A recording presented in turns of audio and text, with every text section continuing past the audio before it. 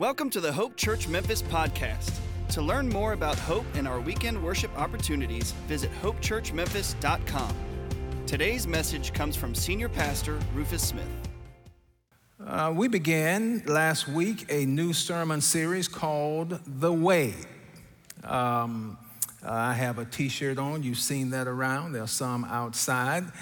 The Way. Eli started last week with the Garden of Eden. And I'm going to park today in Babel as we look at the way. This series is designed to be a spiritual road trip throughout the Old Testament as we learn God's way. Now, Proverbs 14:12 says, there is a way that seems right to a man or woman, but the end result ends in death or destruction. And so we want to take a look at Babel and what it has to teach us. What we will learn in this series of The Way is that life is not a straight line. It is not linear. Life often takes us on a circuitous route.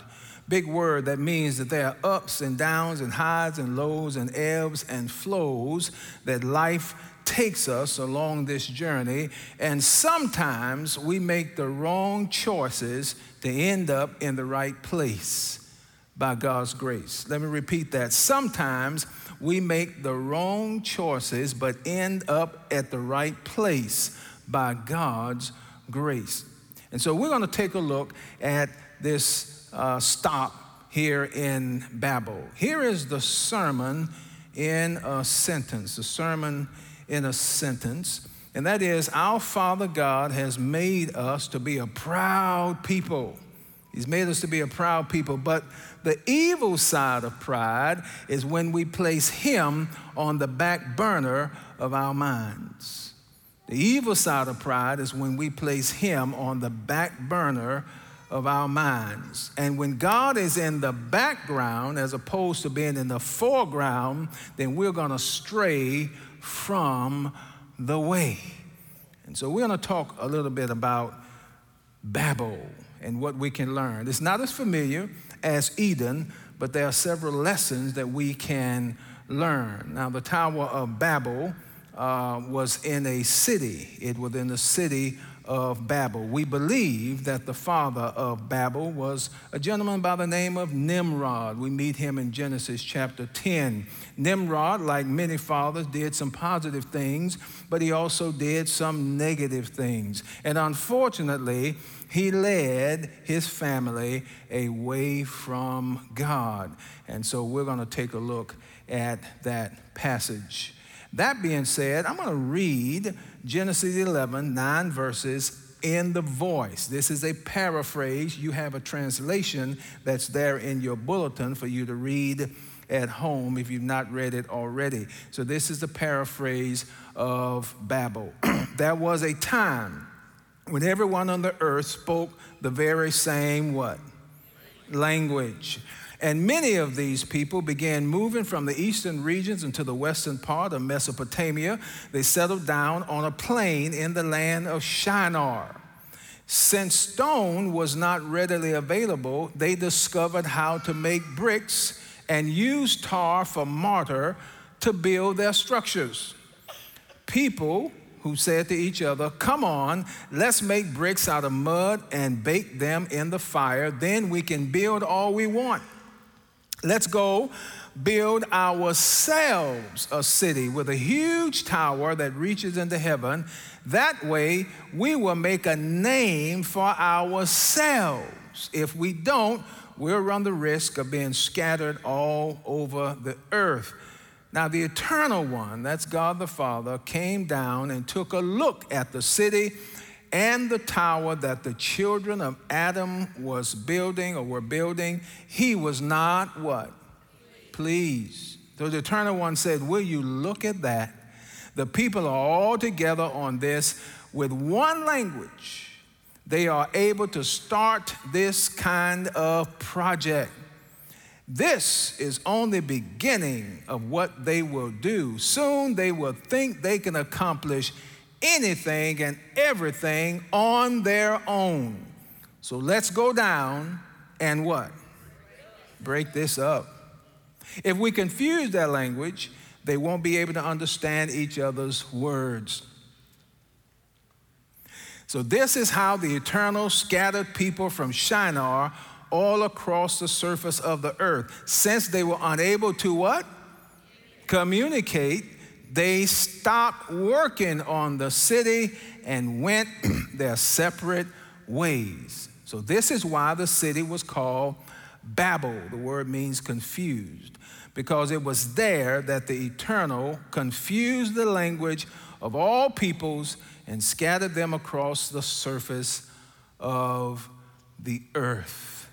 So we can learn several things from the Tower of Babel. It teaches us a portion of the Bible's account of how languages, cultures, and ethnicities began. It teaches us a portion of the Bible's account of why we have languages, ethnicities, and so many different cultures. God was up to something. The first thing we learn from Babel is that Babel is a sign of humankind's genius. Babel is a sign of humankind's genius, which was instilled by God. Many people believe erroneously today that those who lived in the ancient world were less intelligent than those who live in modernity. I'm here to tell you emphatically, not so. When God breathed into men and women's nostrils in Genesis chapter 2 the breath of life, he also breathed into them a portion of himself and the potential for genius. That's what he did. And we see evidences of this genius even as early as Genesis. In fact, archaeologists have unearthed some of the vestiges of buildings that were like Babel. Here's a photo of Babel. I think we have it. This is scholars' best rendition of what it could have looked like. But this was not just a tower. It was in a city, and it conveyed a culture. It was just as much a tower in a city with other cultures that we have today. For example, we have a tower, the Empire State Building, in a city called, what is that city? New York, somebody said, and that's a culture, and it's a tower. We also have a tower in, the Sears Tower. That's in Chicago. Boy, you are world travelers. And then we have another tower, Eiffel Tower, and it's in Paris, Texas. Not France. In Paris, France. Each of these cities have a tower and a culture that goes along with the tower. What was so wrong about Babel having a tower? Have you ever said to yourself, well, this seemed like a good idea at the time, but did that ever happen to you? That's what Babel teaches us. It seemed like a good idea at the time, but it was not. God the Father breathed genius into the people in ancient times as he does today. Everybody has a portion of genius that's been breathed into them. I want you to hear that. Because God gave us breath, everybody has the potential of genius breathed in them. Genius is not limited to human IQ or academic achievement. Genius is not limited to human IQ or academic achievement. Whenever a person has highly developed a skill, that is a sign of genius. Thank God for farmers who are geniuses, or we couldn't eat. Thank God for manufacturers. Thank God for IT professionals, or for medical professionals, or for construction tradesmen, or for any number of people. Thank God for accomplished parents, because it takes genius to be able to raise children in the ways and the will and the work of the Lord. So God has given to each one of us a portion of genius. We have to develop it. So my question to you, what's your genius? What is it that God has given you that you need to develop and can develop to a high degree of genius? I love this quote by George Washington Carver, the great scientist of a century gone by. He lived to be a ripe old age, but when he was a young man, he prayed this prayer: God, would you show me the mysteries of the universe? And he said, it seemed like God said to him, say, George, that's only for me to know. And so he said, well, would you show me the mysteries of the peanut? And God said, now that's very nearly your size. I like that. And we have over 300 discoveries of how to use the peanut, many of them from George Washington Carver. Genius. It's not limited to academics. It's limited to any area that you are highly competent in. God made you like that. Babel proves it's a sign of humankind's genius. Babel proves something else. Babel also proves the power of unity for good and for evil. Babel is a sign of unity, the power of unity. But unity can be used for good, and unity can also be used for evil. Let me give you an example here of how unity can be used to destroy. Watch this.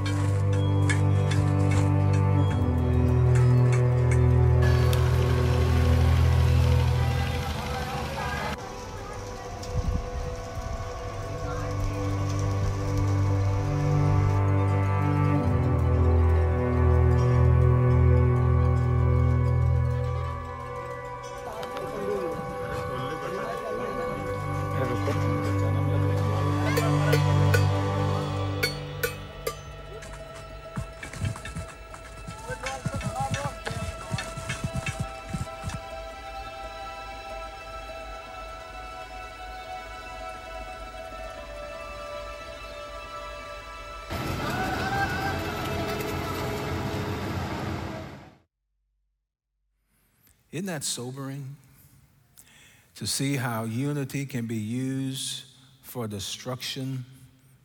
And that's what was happening in Babel. They were using their unity for an evil purpose.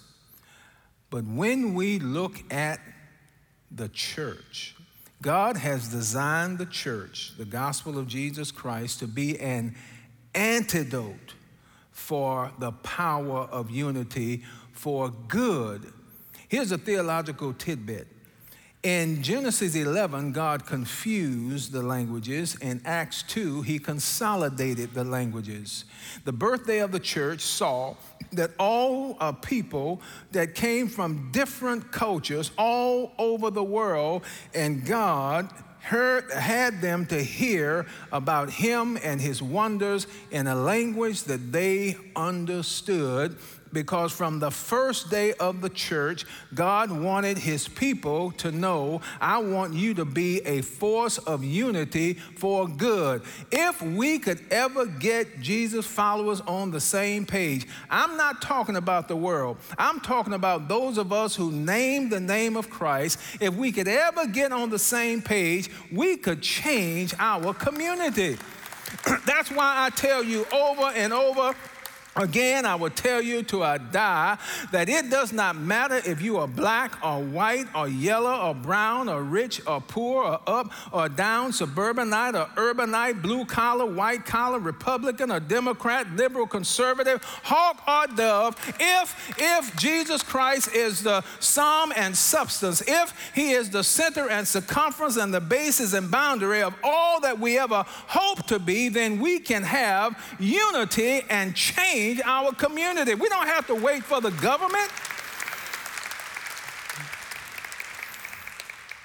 Babel proves the power of unity for good. They were using it for evil. Here's the third one. Babel reveals the corruption of sinful pride, which the flood did not drown. It proves the corruption of sinful pride, which the flood did not drown. 8 times in this particular passage, they talked about us, ourselves. Let's build us a name. And that is the human pride. The flood did not drown that out. You remember that the world started over again after the flood. That's why Proverbs 16 and 18 warns us about pride. Proverbs 16 and 18 teaches us that pride goes before destruction and a haughty or arrogant spirit before a fall. In Genesis chapter 9, these were the instructions to Noah and his family after the flood. God blessed Noah and his sons and said to them, be fruitful and multiply and what? Fill the earth means to scatter. What did they do in Babylon? They remained in one place. And God knew if you erect this tower with the genius that I have put in you, that tower would become a point of idolatry. And if it's idolatry, then you will believe you can do anything and everything without me. The flood did not drown human pride and corruption. And even today, it is a problem in our souls. We need the gospel of Jesus Christ to drown pride. Because guess what? Sinful pride was not left there in the ancient world. We still have a problem with pride today. If you don't say amen, I'm going to think you got a problem. And so what did God say? God says, in order for us to help man fill the earth and scatter, we've got to do something. And let me go down and confuse the languages, because they all spoke one language. I think I have someone here to help me. Ernesto, are you here? Come on up, Ernesto. Is Cooper here? No, Cooper, are you here? Yes? Come on down, Cooper. All right, get a mic from Kate. Good. All right. Now, right over there. They are going to read the Pledge of Allegiance in another language that they are learning. It's either native or they are learning it. And they're going to read it together at the same time. Now, let me stop for a minute. Ernesto, your native language is Spanish? Yes, sir. Look to the mic. Yes, sir. All right. How old are you? I'm 12, sir. 12. You're in school? Yes, sir. Okay, good. Cooper? I'm 14. You're 14. You go to school too? Yes, sir. Good. And what what learned language are you reading? Mandarin. Mandarin, like the oranges? No, like Chinese. Oh, like Chinese. That's the only thing I know about Mandarin. Okay, good. All right. So they are going to read the Pledge of Allegiance. They're going to do it together. You're going to do it on the count of 3. When I count down, I will say 1, 2, 3. And at the count of 3, you begin to read the Pledge of Allegiance. All right? 1, 2, 2 1/2, 2 3/4. 3, read. Yo prometo lealtad a la bandera de los Estados Unidos de América y a la república que representa una nación bajo Dios entera con libertad y justicia para todos. Was that the Pledge of Allegiance? Yes, sir. Yes. If you say so. Did y'all understand each other? No, sir. No. Not Did y'all understand them? Not most of us, that's right. Thank y'all for confusing us today.